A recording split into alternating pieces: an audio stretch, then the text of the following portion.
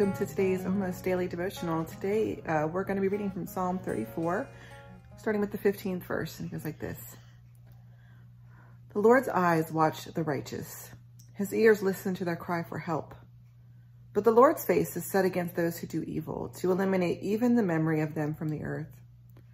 When the righteous cry out, the Lord listens. He delivers them from all their troubles. The Lord is close to the brokenhearted. He saves those whose spirits are crushed. The righteous have many problems, but the Lord delivers them from every one. He protects all their bones. Not even one will be broken. But just one problem will kill the wicked, and those who hate the righteous will be held responsible. The Lord saves his servants' lives. All those who take refuge in him won't be held responsible for anything. I don't know if you carry the same kind of baggage that I carry about this kind of thing, but whenever we hear about God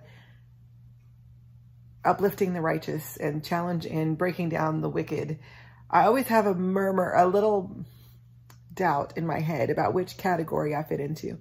Am I righteous? Am I righteous or am I wicked? Am I good? Am I doing good or am I doing bad? And there's always a little part of us, I think, that worries about which category it is we fall into. Are we really good enough? And maybe that's a little bit of baggage of Presbyterianism, where we acknowledge that we all sin and fall short of the glory of God. And so we're always worried that we're not quite going to measure up. But that's not the right understanding for this psalm. That's not how they understood these words.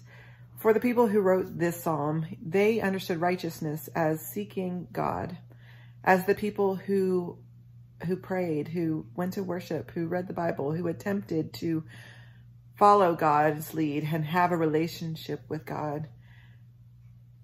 And so as long as you seek God in your hearts, as long as your life bears witness to God, then you don't need to worry about it.